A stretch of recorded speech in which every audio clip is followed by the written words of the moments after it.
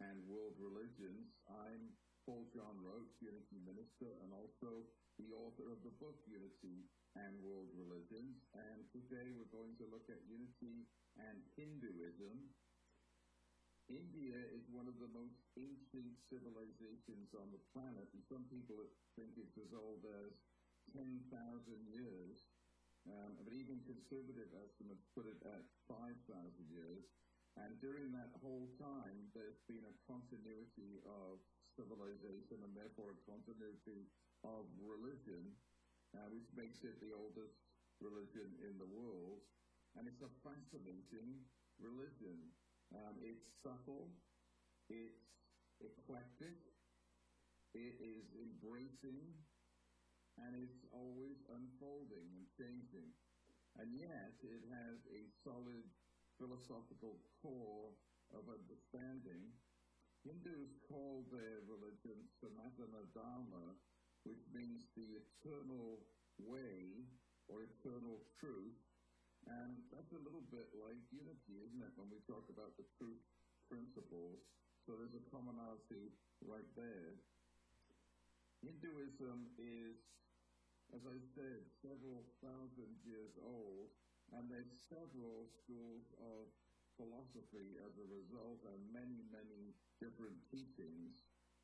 And yet what this does is provide a multiplicity of ways to approach the divine.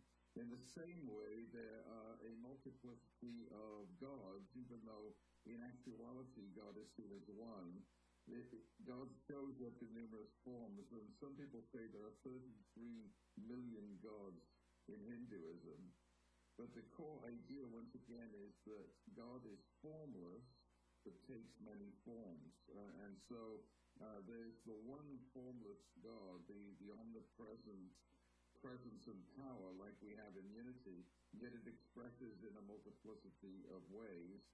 Simply put, it's a bit like unity's divine ideas, where you have one God that has a huge amount of divine ideas, which are like facets of the diamond, if you like, and I like that.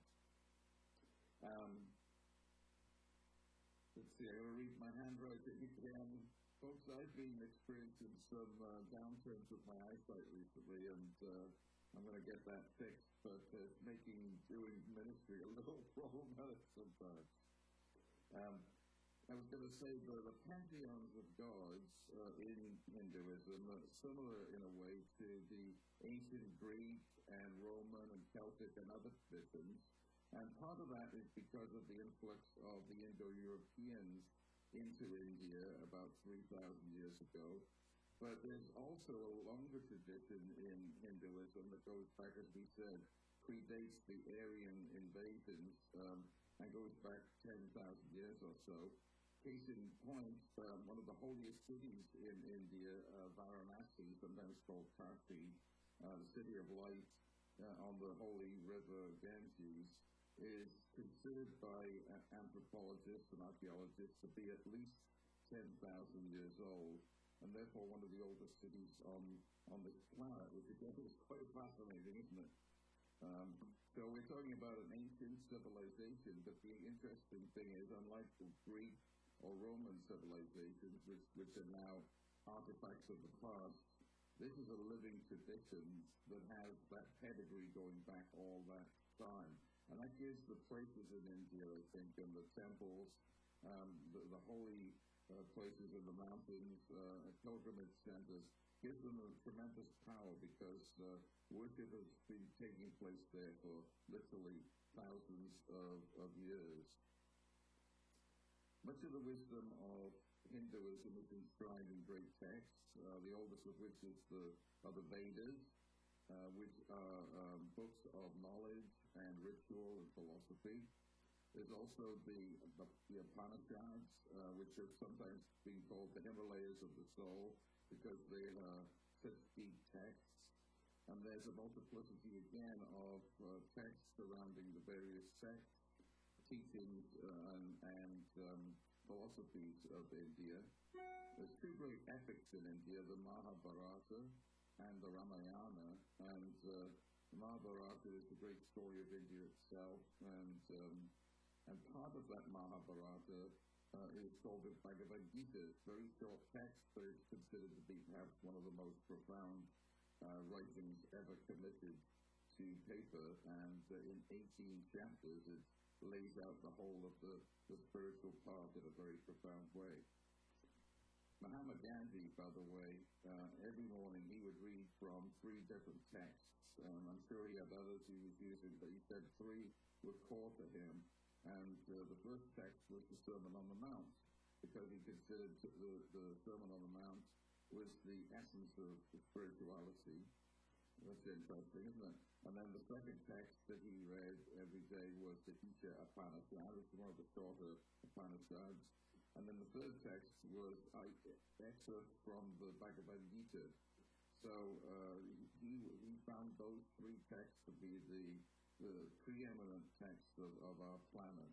And in fact, he said at one time, I think, that if every other text was destroyed and only the Sermon on the Mount and the Bhagavad Gita remained, we would have everything we need to live a deeply spiritual life. So that's quite fascinating. So in essence, God is one, as we said earlier, but takes many forms, has many aspects, and each one is like a doorway into the truth. And I think you can see images and statues, murtis, as they're called, as portals to the divine, and they represent different aspects of our consciousness. So it's not that there's a multiplicity of gods, but God has a multiplicity of aspects, and so one might work better for you one day than another.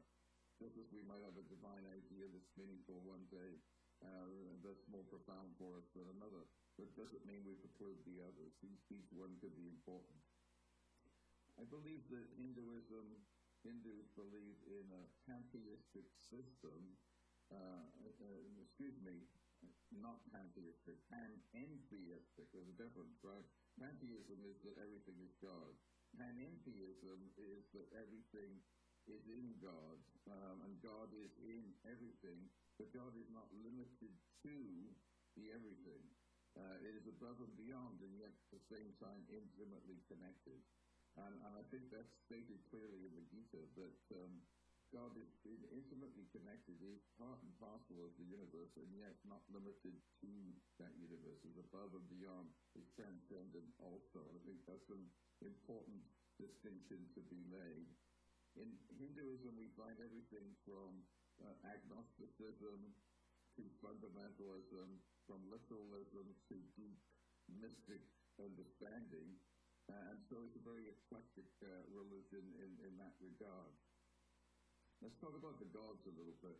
There is, in modern Hinduism, the great trinity of the 3 main gods, and then their consorts, the 3 main female gods. And that's another thing I love about Hinduism, is that the divine feminine is an extremely important part of the teaching. And where we may have lost that in some traditions, it certainly hasn't been lost in Hinduism. And so we have the great trinity of Brahma, Vishnu, and Shiva, the creator, the sustainer, and the destroyer, if you like, or the transformer, you might say.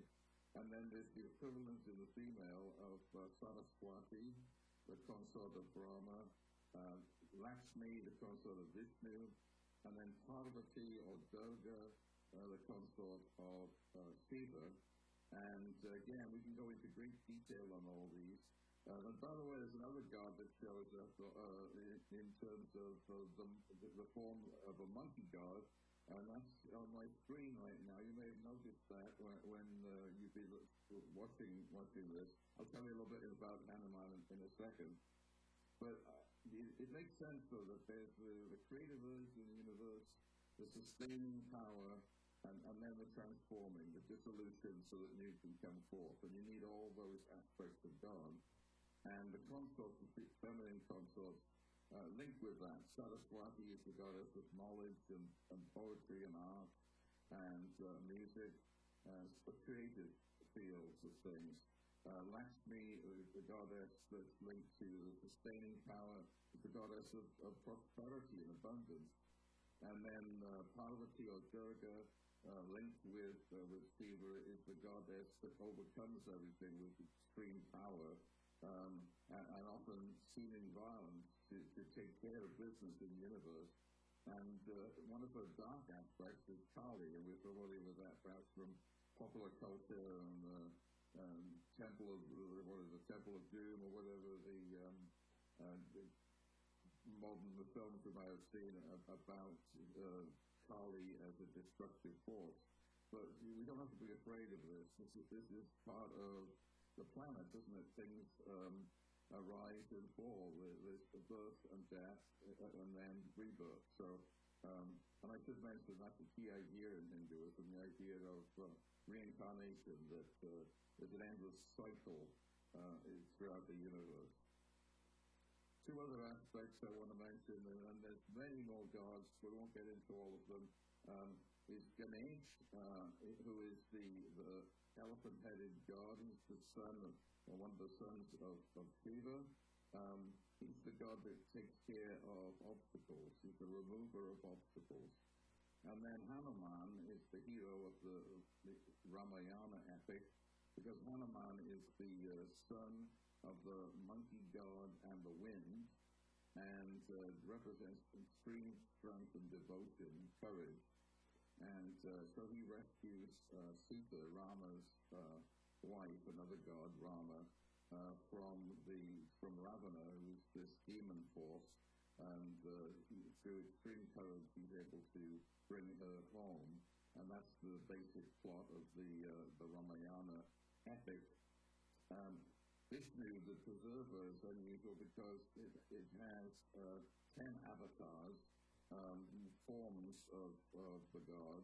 Rama is one. The Buddha is sometimes considered to be one. Jesus is considered to be one of these avatars too.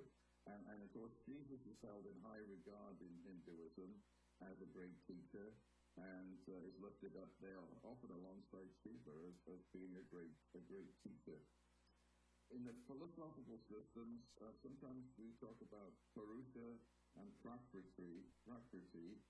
Purusha is spirit, undifferentiated essence, limitless spirit, and Prakriti is matter, is the manifestation of that. So it's similar to unity in some ways. You have this pure spirit that takes manifestation, and it's a little bit like a dance. They talk about Shiva and Shakti, the male and female aspect. So Shiva, again, is spirit, and Shakti is the energy of spirit, the moving force. Just like the Shekinah in Kabbalah, mysticism in Judaism, and other female entities, forms in other religions. So there's a lot of commonality in that way. And of course, we say unity, don't we? Father, Mother, God, because we acknowledge there's that connection, there's that dance between the two that is very, very important. So ways to approach the one, how do we do that? Well, Hinduism provides, again, that word I keep using, a multiplicity of ways to approach God, and it lays out ways in which we fall from unity of understanding or grace, not by sin as much as by what they've called Maya, illusory states. We're caught up in illusion, because ultimately human beings in Hinduism are considered, like we do in unity, considered to be divine, essentially. And the Atman, the spirit, is within all human beings, but we've forgotten it. And we're coming home to the truth that I am that. I am that essence that cannot be defined, that is the truth of the universe. So I am that. But I've got lost in the world of illusion, the world of illusory nature, sometimes called samsara, the world of time and change, the endless cycle, which leads to rebirth. And the goal is to wake up, to see clearly, so that we can not be pulled apart and overwhelmed by the illusory dance. Ultimately, even Maya is part of God. And it's sometimes called Leela, the play of God, playing a game with us, if you like, confusing us. Again, it reminds me of what we said about the fall of man. It's a fall forward. Sometimes you have to fall forward in a sense that you have a certain amount of self-knowledge, then you miss the larger point, but you can't find it until you've lost it, right? So Maya and Leela and the Wheel of Samsara is a way in which we learn on planet Earth. It's our attachment, our false identification that leads us astray, but then we have this beautiful ability to come back to the truth, and all the great gurus, teachers throughout Hindu history have taught the way back to oneness again, to unity of understanding. The goal, the ultimate goal in Hinduism is moksha, sometimes referred to as mukti, which is freedom. There's this freedom from illusion, seeing things clearly. There's another beautiful trinity that I like. It's called Satchitananda, and it's a way of describing God or the universe. Sat means being or truth.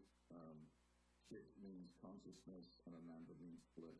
So being, consciousness, truth, which I feel fits in very well with the unity trinity. So the Father is the beingness of the universe, the truth of the universe. The Son is the consciousness, the Christ consciousness, and then the Holy Spirit is joy in action. And that fits in with the metaphysical trinity too, right? The mind, idea, expression. So mind is the being, consciousness is the idea in mind, and then expression is how we live it, how we put it into practice, hopefully with joy, with Ananda. Because ultimately that's what living fully is the joy to be alive. So, first two principles, I think, fit very well with Hinduism. The idea of essentially there's one presence, that humankind is divine, essentially.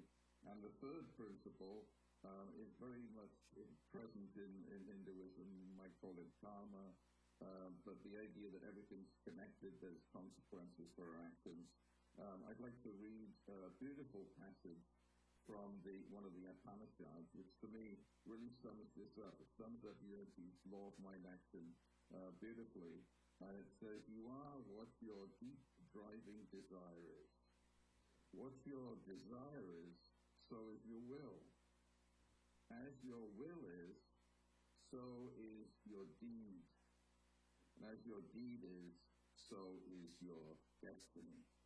So it arises from our deep driving desire, which informs our will, which then leads to action, which then determines our destiny. So if we want to change our lives, we change what we're desiring, right? If we're desiring less than the perfect wholeness of the universe, then we're going to be led astray. But if we remember the truth of our being, then we are given a freedom.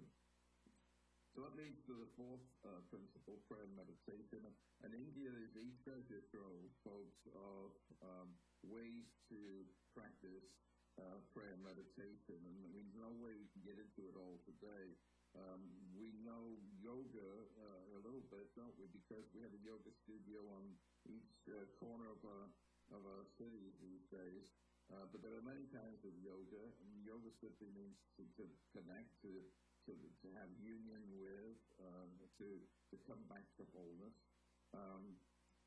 Familiar with Hatha yoga, the physical yoga, but there are many others. There's Bhakti yoga, the yoga of devotion, Jnana yoga, the yoga of wisdom, intellectualism to a degree, study, Karma yoga, the yoga of sacred action, Raja yoga, which is a whole way of approaching systematically to move towards freedom. Patanjali Yoga Sutras lays out Raja yoga quite nicely. There's Kundalini yoga, bringing up the energies in the body and the use of chakras and whatnot.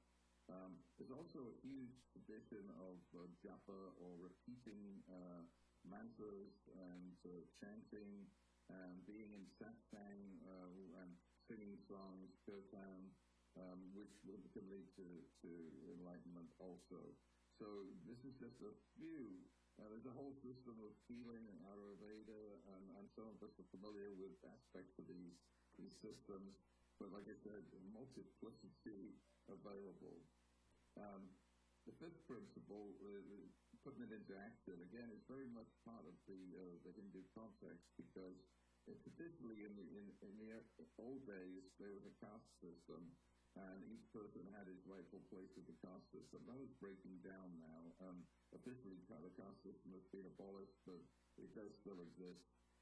But now people are seeing that it's to do your rightful thing that's important, not necessarily to be in a particular caste, but whatever is yours to do it well.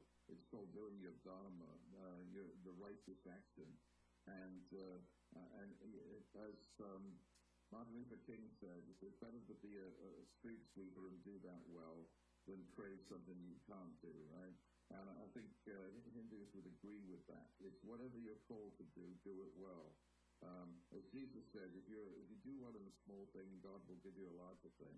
And so it's that willingness to be humble, to do what is yours to do. And there's a big emphasis in Hinduism on seva, on service to others, and that's very important.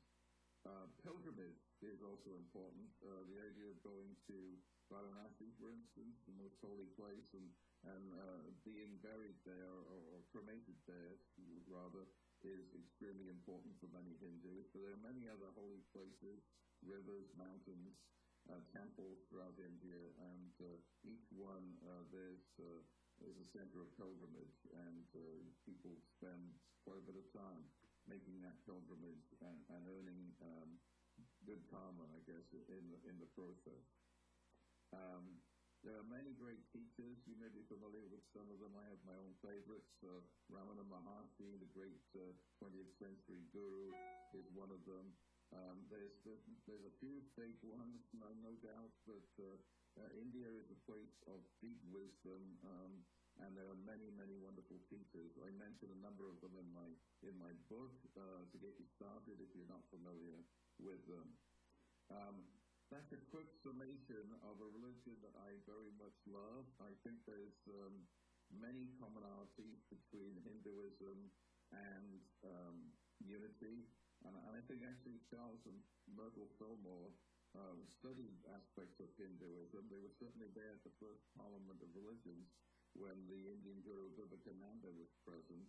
And as they were unfolding and developing unity, they took on board many aspects of Buddhism, Hinduism, Judaism, and other spiritual teachings to come up with this idea of unity. So I think there's a lot of commonality. Certainly for me, I feel very attached to this teaching.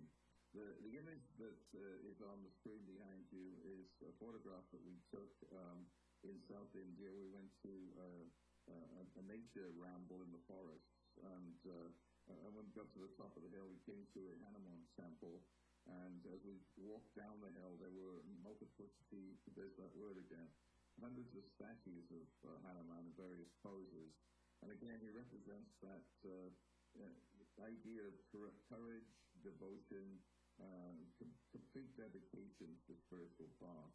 And of course, he's using the mudra of be fearless, do not be afraid, all is well. And I like that too.